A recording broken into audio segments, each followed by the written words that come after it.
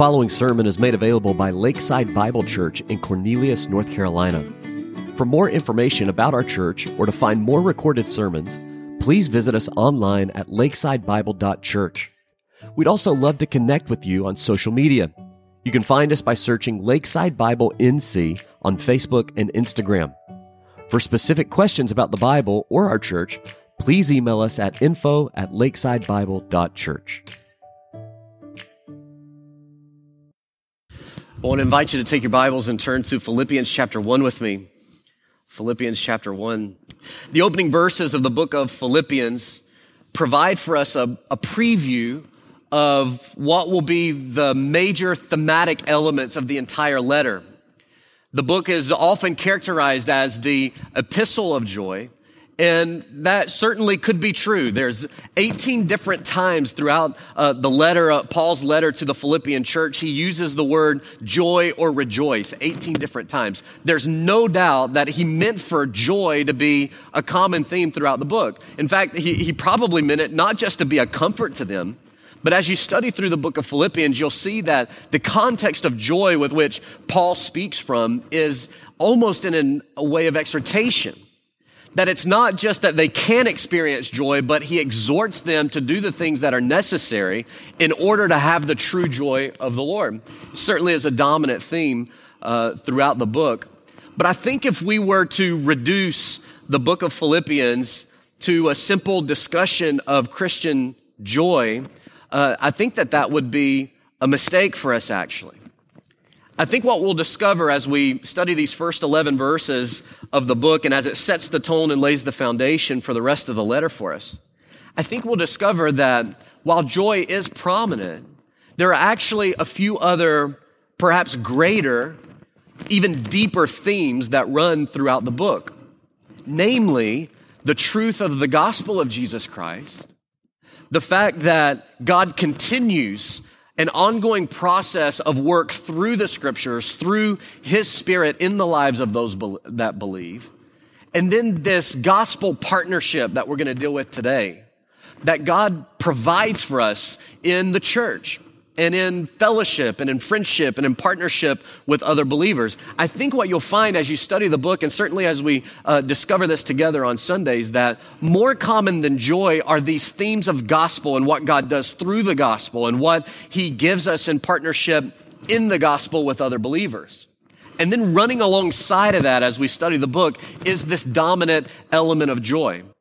Well, these first 11 verses contain Paul's opening greeting to what some people consider to be his favorite congregation in the New Testament.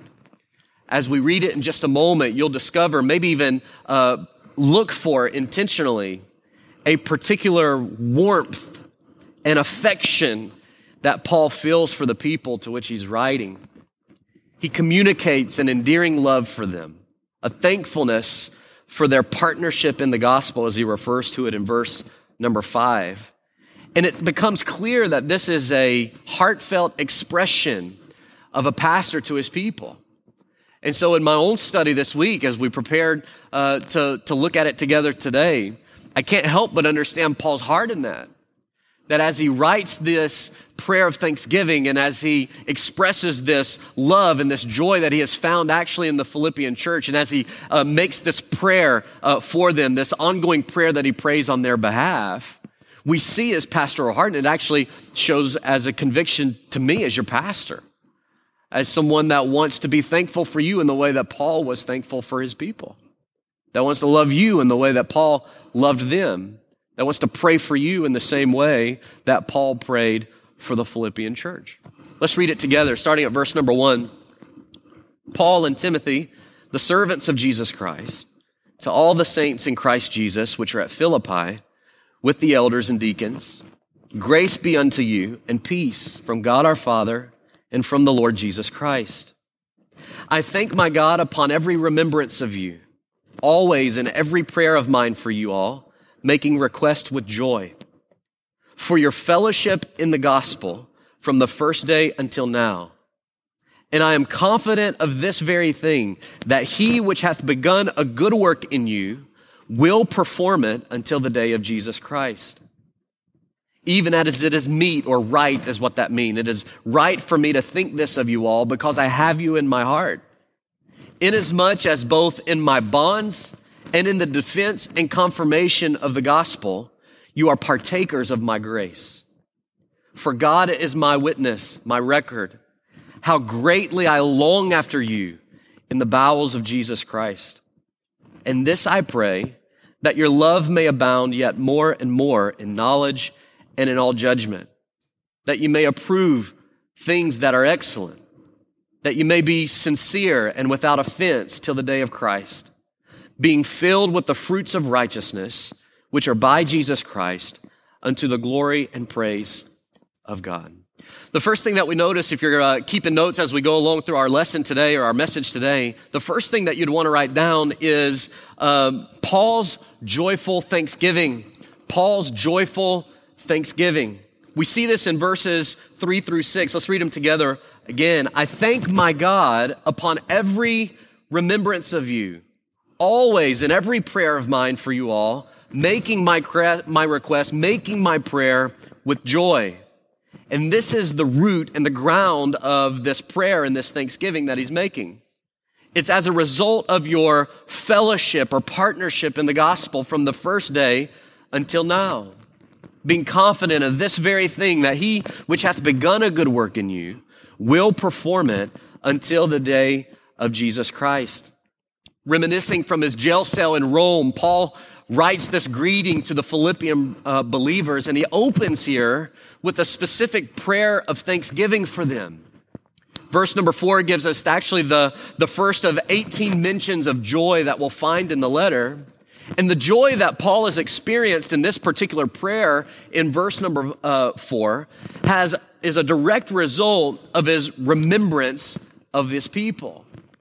Have you ever loved someone so much or cared for someone so much that every time you thought of them, what came to your heart was joy?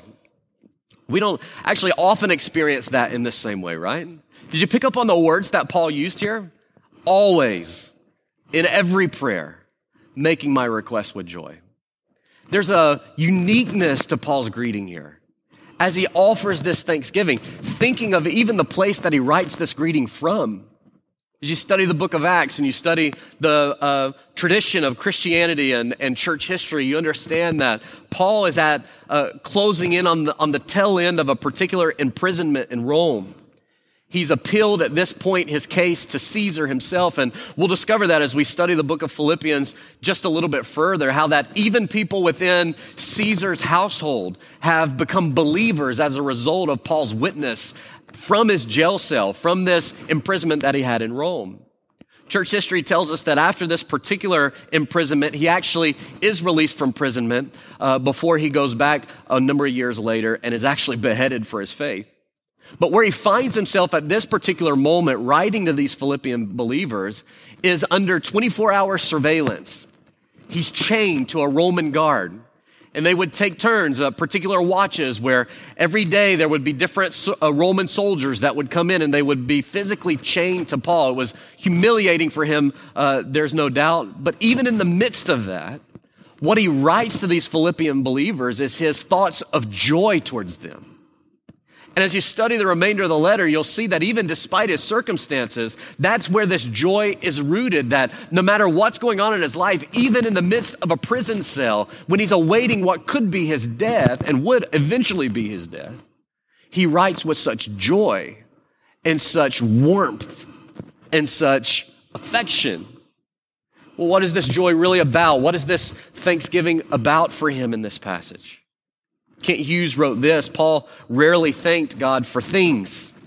Paul thanked God for people who, despite whatever trouble they may have been to him, remained a source of joy and thanksgiving. That really stands in contrast to the way that we look at Thanksgiving, right? Perhaps this week, even in the Thanksgiving holiday, you had a moment like our family does, where we'll at least take a few moments, or whether it's around the dinner table. Usually it's led by my dad when we're with my parents on Thanksgiving, and he just begins to talk about the ways that God has been good to him. And we go through a whole list of things like you probably did this week too. Hopefully you did this week. And we talk about all the tangible things. We talk about the successes that the Lord has brought. We talk about the physical blessings that the Lord has brought. But my dad always gets to a point where he begins to thank God more for the people that God has brought into his life than he actually does the things that God has blessed in his life. And that's really the idea and the picture that we get of Paul. Of course, he was thankful for things. Of course, he was thankful for the benefits and the blessings that God brought. But most often, he was thankful for the people that God had put in his life. And that's the reflection that he gives us here just now in Philippians chapter 1. Well, there's two particular notes of this thanksgiving that I think would be worth you making. The first thing that we notice is that he was thankful for their partnership in the gospel. He was thankful for their partnership in the gospel. Look with me again at verse number 5. For your fellowship in the gospel from the first day until now. That word fellowship is koinonia in the Greek.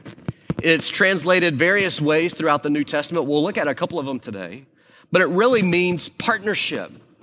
When he thought and he had this memory of the church in Philippi, what he thought first and foremost was the way that they had partnered with him underneath the banner of the gospel of Jesus Christ. Well, what was it that he thought about as he went through? There could have been a number of things that he thought about, but the Bible does actually give us a glimpse into a number of things that it could have been. Think back to Acts chapter 16. Acts chapter 16 tells us the story of how Paul and Silas and Timothy and Luke started the church in Philippi. They had made this journey there, and on their first Sabbath day, as they made their way out to the riverbank, they found a group of women that were praying there. And as a result of the preaching of the gospel, a successful businesswoman named Lydia was saved. As you study Acts 16, you'll see not only was Lydia saved, but she was on fire for the Lord at this point. Her house became the place where the missionary team lived, and we believe that her house also became the location for the meeting place of the church. Perhaps when Paul's writing, I thank my God on every remembrance of you, maybe he's thinking about Lydia and the times and the effort and the expense that she put into this gospel ministry in Philippi. Maybe he thought about that slave girl that we studied in Acts 16. She was demon-possessed. She was being abused by her masters. God empowered Paul to cast out this demon, and presumably she became a believer in that moment. And he was able to witness not only this life change for her physically, but he was able to witness the radical change of her eternity as she believed in the gospel in that moment. Maybe it was her that he thought about. Maybe it was the Philippian jailer that we're all familiar with, right? Because of his work in the gospel and the conversion of that slave girl, Paul and Silas, as you study the chapter, were stripped naked in front of the whole city. They were beaten nearly to death. They were cast into the innermost part of the prison, and they were held fast in the stocks, awaiting what probably they thought would be their execution the next day. And that night, instead of complaining, they sang praises to the Lord. You remember what happened? God sends an earthquake. And then this Philippian jailer comes in. And his question is, what do I have to do to be saved? What do I have to do to experience this joy that you've experienced tonight in this prison? Perhaps as he's writing verse 3, that I thank God upon every remembrance of you. Maybe it's Lydia. Maybe it's the slave girl. Maybe it's the Philippian jailer. Maybe it was all of them. Maybe he was thinking back to what he wrote in 2 Corinthians chapter 8. In fact, why don't you flip there for me, just a few pages to the left. 2 Corinthians chapter 8, the first 5 verses, Paul writing to the church of Corinth references this church of Philippi in Macedonia and something that they had done for him. Verse number 1, moreover, brethren, we do you to wit of the grace of God bestowed on the churches of Macedonia. That's the church at Philippi. How that in a great trial of affliction, the abundance of their joy and their deep poverty abounded unto the riches of their generosity. For to their power I bear record, yea, and beyond their power they were willing of themselves, praying us with much entreaty that we would receive a gift and take upon us, here's that word again, the fellowship of the ministering to the saints, the partnership of the gospel. And this they did not as we had hoped, but first gave their own selves to the Lord and unto us by the will of God.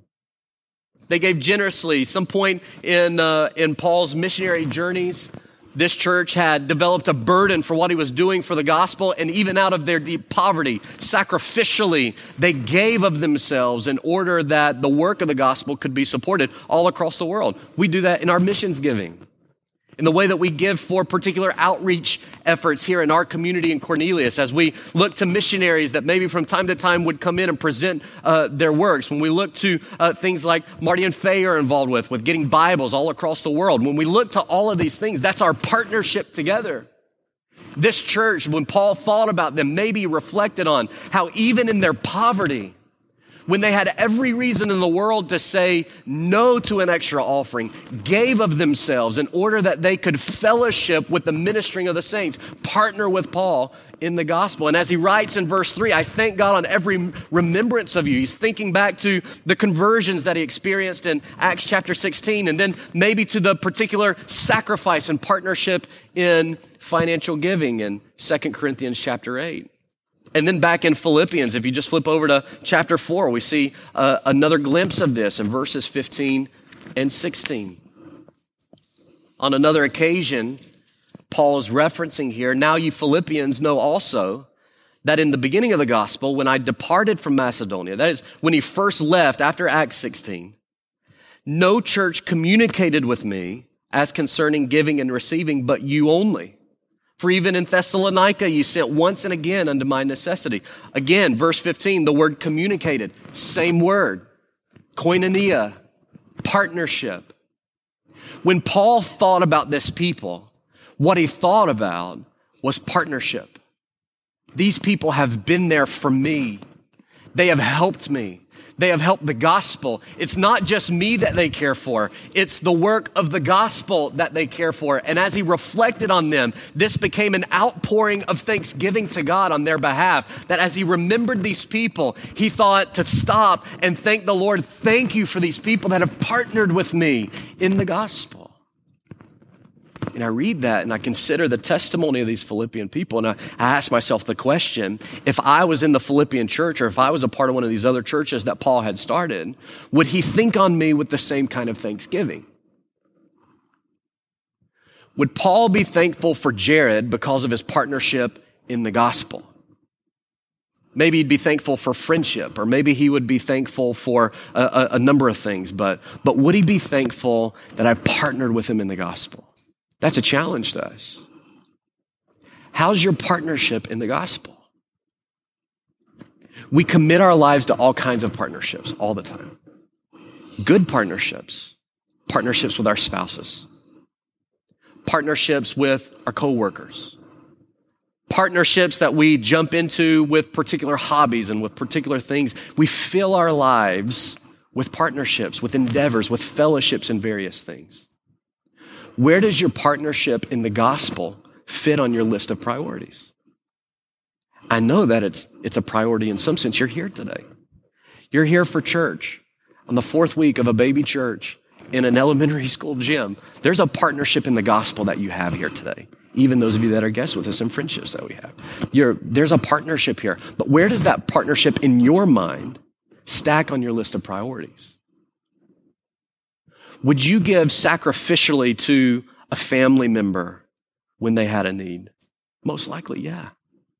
Would you give sacrificially to the work of the gospel when it has a need? I hope so. Would you drop everything that you're doing in order to help somebody that you love or a friend that you've grown close to? Probably, yeah. Would you drop everything you're doing in order to meet a need and share the gospel with somebody, even though it's going to take away from something else that you're interested in? When Paul wrote to these people, when he thought about them, it was their partnership in the gospel that resounded in his heart and his mind, and it became an outbursting of thanksgiving for them. But it wasn't just their partnership in the gospel that he was thankful for. Secondly, he was thankful because he acknowledged the true source of their partnership. He acknowledged the true source of their partnership. Look with me at verse 6. Being confident of this very thing, or I am sure of this very thing, Paul says, that he, being God, that has begun a good work in you, will perform it until the day of Jesus Christ. That phrase, will perform it. It means will bring to completion, that he'll finish it. That the work that God had started in the hearts and in the lives of these Philippian believers, that he would never stop that work until that work was done. Paul was confident of that. So look at the verses again. He opens in verse 3. I thank my God. Did you notice who he thanked? It's significant here. When he thought about these Philippian believers, the direction of his thanksgiving wasn't to them. Of course, he was thankful for them, just like we're thankful for one another. We're thankful for other people in our lives. But it wasn't just directed to them, his thanksgiving. It was directed to God. He understood in that moment, as I give thanks, I'm thanking God because I understand the source of this partnership is not rooted in your love for me, and it's not rooted in my love for you. The source of this partnership is rooted in the gospel of Jesus Christ. I thank God because he has begun this work in us in salvation. For those of us that have believed, God has begun this work in your heart. And then what encouragement we get as we read in verse 6, and Paul says, and I'm convinced of this, that the God that has begun this work will finish this work in you. And that again became an outpouring of thanksgiving. I'm thankful for your partnership, but even more than the partnership, I'm thankful for the God that has sourced it, for the God that has provided it. We take great comfort in this verse. Do you ever have moments of doubt in your walk with Christ? Of course. We all do, right? Do you ever struggle so much with sinfulness and your own fleshly desires in your life that you wonder, have I ever really got a hold of this? Can God really continue on working in me in this way? I keep falling over and over again. I'm not as committed as this person is, or I can't seem to get victory in this area, or whatever it is. Can I encourage you with verse number 6? That he that has begun a good work in you, he will finish that work. He will bring it to completion. Jesus said, all that come to me, I will in no wise cast out. There's going to be days that you don't feel particularly saved. Have days like that. Days, to be transparent with you, that I fall on my face and beg God to change my heart, to change the way that I think. And I come back to verses like this and I take comfort in the fact that my Christian life, the very fact that I'm a Christian, has nothing to do with me. It has everything to do with God's power in my life. Paul recognized that, and it caused him to offer thanksgiving to the Lord. We can be thankful for that. Thankful for one another, that as we see each other's lives, that we're thankful that God has promised he will continue this work.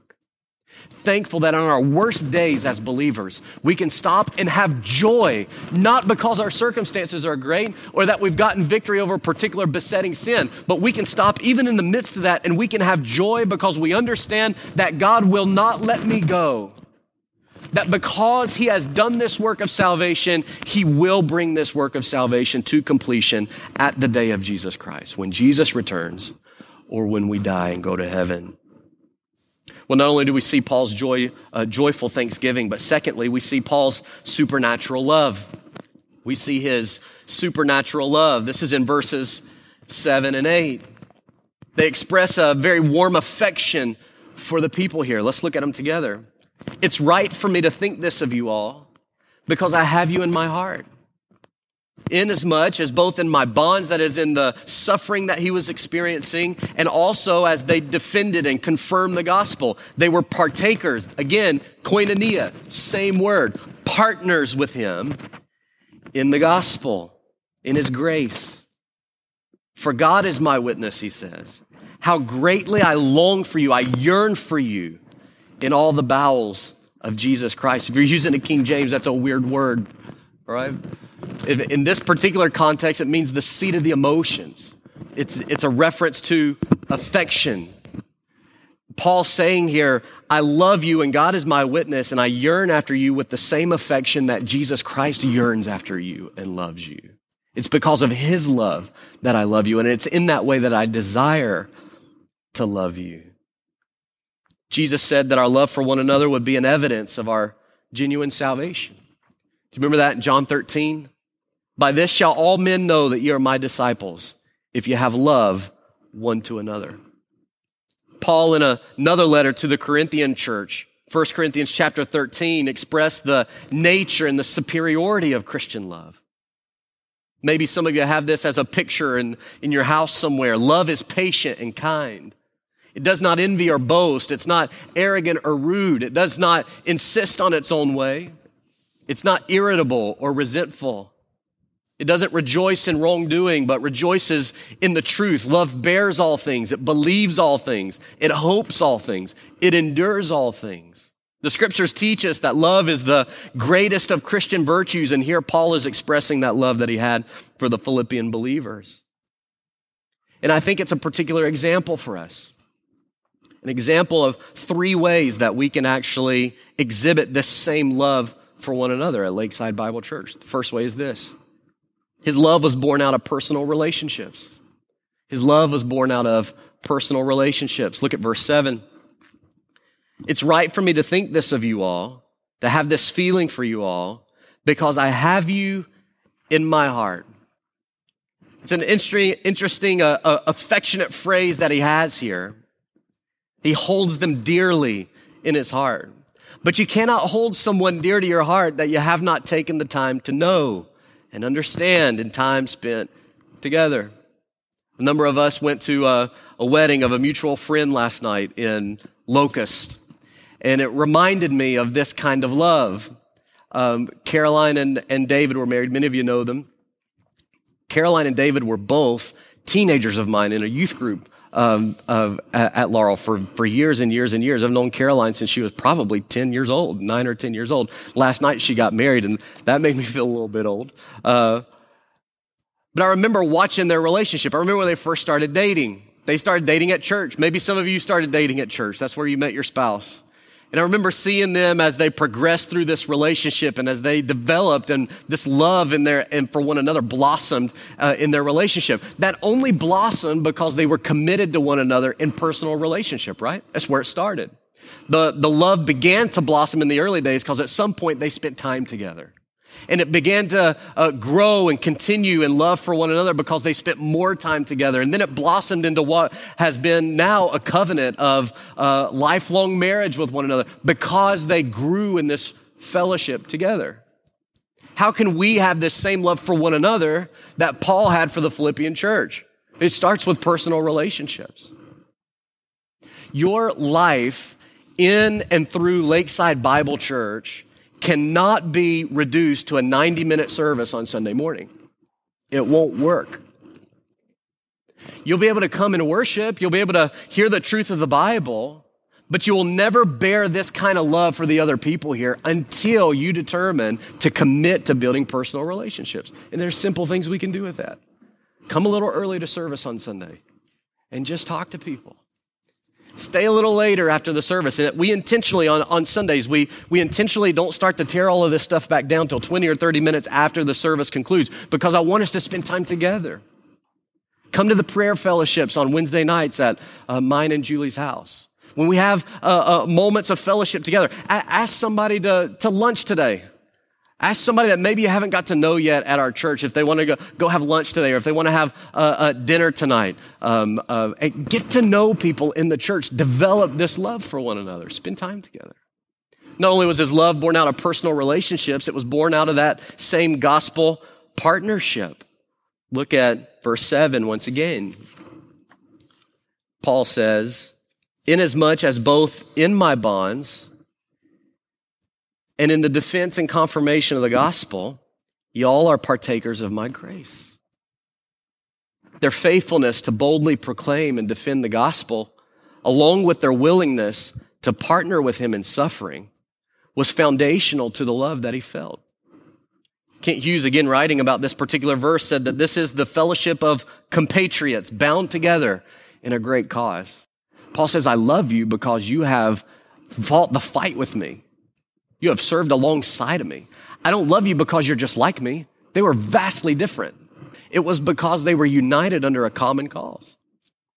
Many of us don't experience this kind of love, this supernatural, godly love for one another because we never engage in the fight. I want to encourage you this week. Engage in the fight. We have a mission as a church, as believers. Our mission is to take the gospel that has transformed our lives and to tell it to as many people as we can. The people you work with, the family you know, your community, your neighbors. Engage in this fight. And then when we come together, talk to one another about the fight. Pray with one another. And let's watch the bond that God gives us in love for one another through it. Thirdly, his love was born out of love for Christ. It was born out of love for Christ. Look at verse 8. For God is my witness, how greatly I long after you in the affections of Jesus Christ. It's possible to experience a form of love without Christ just by building personal relationships. Perhaps before your own salvation, there were plenty of people in your life that you loved. It's possible to have a form of love in particular partnerships that aren't Christian related. We've experienced that as well. It's impossible to experience the fullness of love without knowing the love of Christ.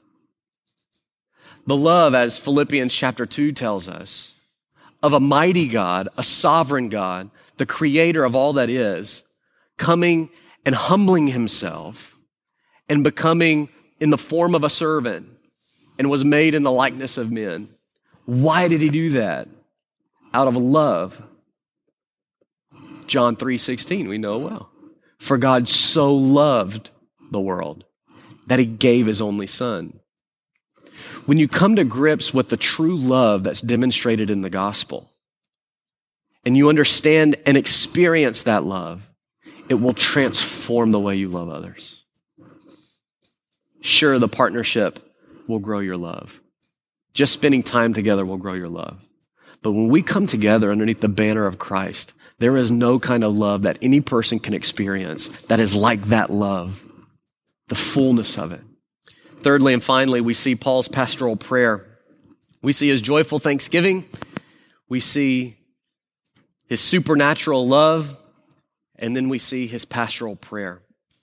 I'll leave it to you to dig deeper into each and every one of these dynamics as we go in, but I will say this. Paul's prayer here in verses 9 through 11 stand in contrast to many of our prayers. Paul didn't pray here for ease in his suffering, and he didn't really pray for ease in their suffering. Surely that was a care and a concern of his. But his prayer was focused in on the spiritual needs of the people. Let me just mention quickly what he prays for. The first thing that he prays for is that their love would continue. Look at verse number 9. This I pray, that your love may abound yet more and more in knowledge and in all judgment. So Paul prays. It's a very pastoral prayer. I pray, God, that I'm thankful for them. They bring me joy, but I pray that you would help their love to continue. Secondly, his prayer was that they would examine what is best. Look at verse 10. That you may approve the things that are excellent. This is the difference between good and best. And Paul prayed that on this progression, that as they grew in their knowledge of the scriptures and their love for one another, that they would learn to choose not just good things, but the best things. They would have discernment. They would make wise choices in their walk with Christ. When John Wesley went away to Oxford, John MacArthur writes, his mother, Susanna, wisely wrote this in one of her letters to him. She said, whatever weakens your reason, impairs the tenderness of your conscience, obscures your sense of God, or takes off the delight for spiritual things, whatever increases the authority of your body over your mind, that thing is sin. I think that's what Paul is alluding to here. He prays whatever is in your life, even if it's a good thing, it's not necessarily a bad thing. Whatever in your life pulls you away from walking closer with Christ and moving towards Christ, that thing for you has now become sin. And his prayer for them is that their love would abound, but that as their love abounds in knowledge and in discernment, that they would learn to choose not just helpful things in life, but they would choose the best things in lives, the things that would push them further towards God and a walk with him. The third element of his prayer was that they would experience purity and blamelessness ahead of Christ's return. Look again at verse 10. That you may be sincere, that's purity, and without offense, that's blamelessness, till the day of Christ. He reminds them of the reality that Christ is coming back and that when he returns or when this life is over, we will stand before him as judge and we will give account for our lives. And so he prays that the Spirit would continue to work in them to make them holy and pure and blameless so that they could stand before Christ with joy. Fourthly, he prays that they would bear the fruit of the righteousness of Christ. Look at verse 11. Being filled with the fruits of righteousness, which are by Jesus Christ.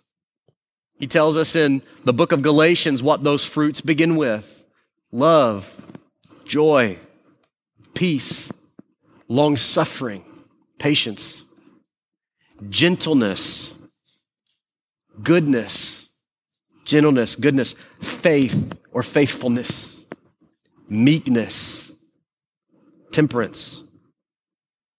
Are these things evidenced in your life?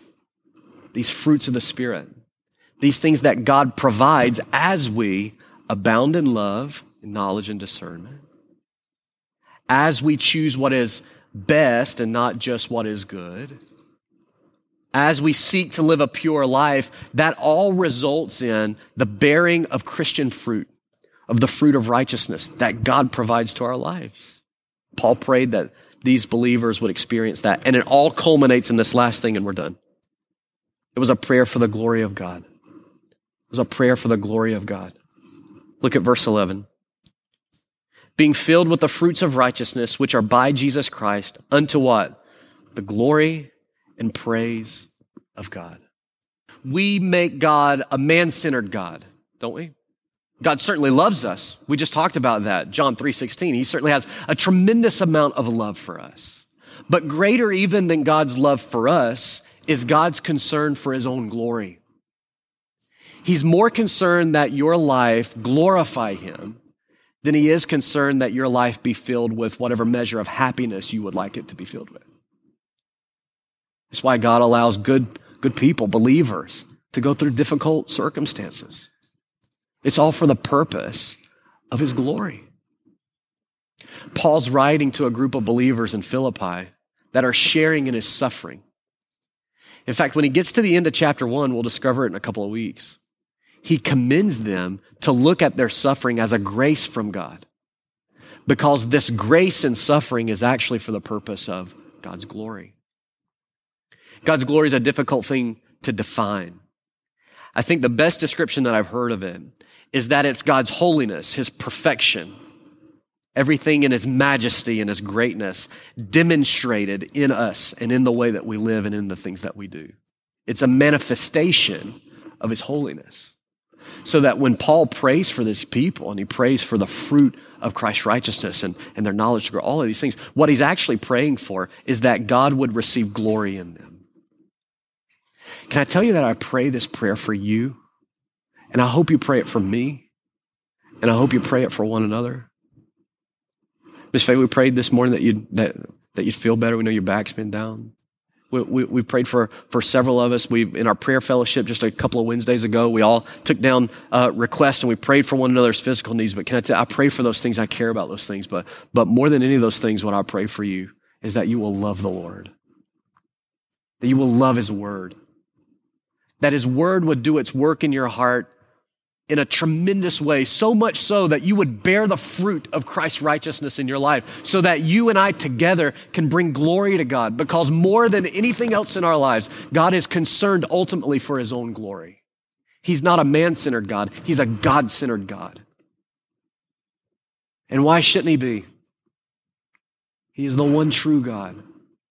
He deserves every bit of our attention, every bit of our affection. And so as we begin this study in the book of Philippians and we see this preview really in Paul's greeting in these first 11 verses, we come to understand that the ultimate purpose of Paul's writing and his exhortation is not just that they would experience joy, but that the root of that joy would bring glory to God, specifically their partnership. And I'm thankful to you for your partnership.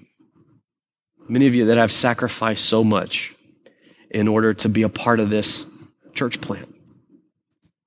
I love you not just because you're my friend. I love you because you are partnering with me in this. We're partnering together in this. It's not about me. And my hope is that we'll pray for one another, that we'll glorify the Lord, and we'll glorify him in the way that he sees fit to be glorified, whether that be through life or through death, as Paul will say next week as we study. That his ultimate purpose of glory would be fulfilled in us. Thank you for listening to this sermon made available by Lakeside Bible Church. Feel free to share it wherever you'd like. Please do not charge for it or alter it in any way without express written consent from Lakeside Bible Church. Don't forget to visit us online at lakesidebible.church or find us on Facebook and Instagram by searching for Lakeside Bible NC. If you live in the Charlotte or Lake Norman area, we'd love for you to attend one of our worship services. We meet every Sunday morning at 10 a.m. in the gym at Cornelius Elementary School. We'd love to meet you.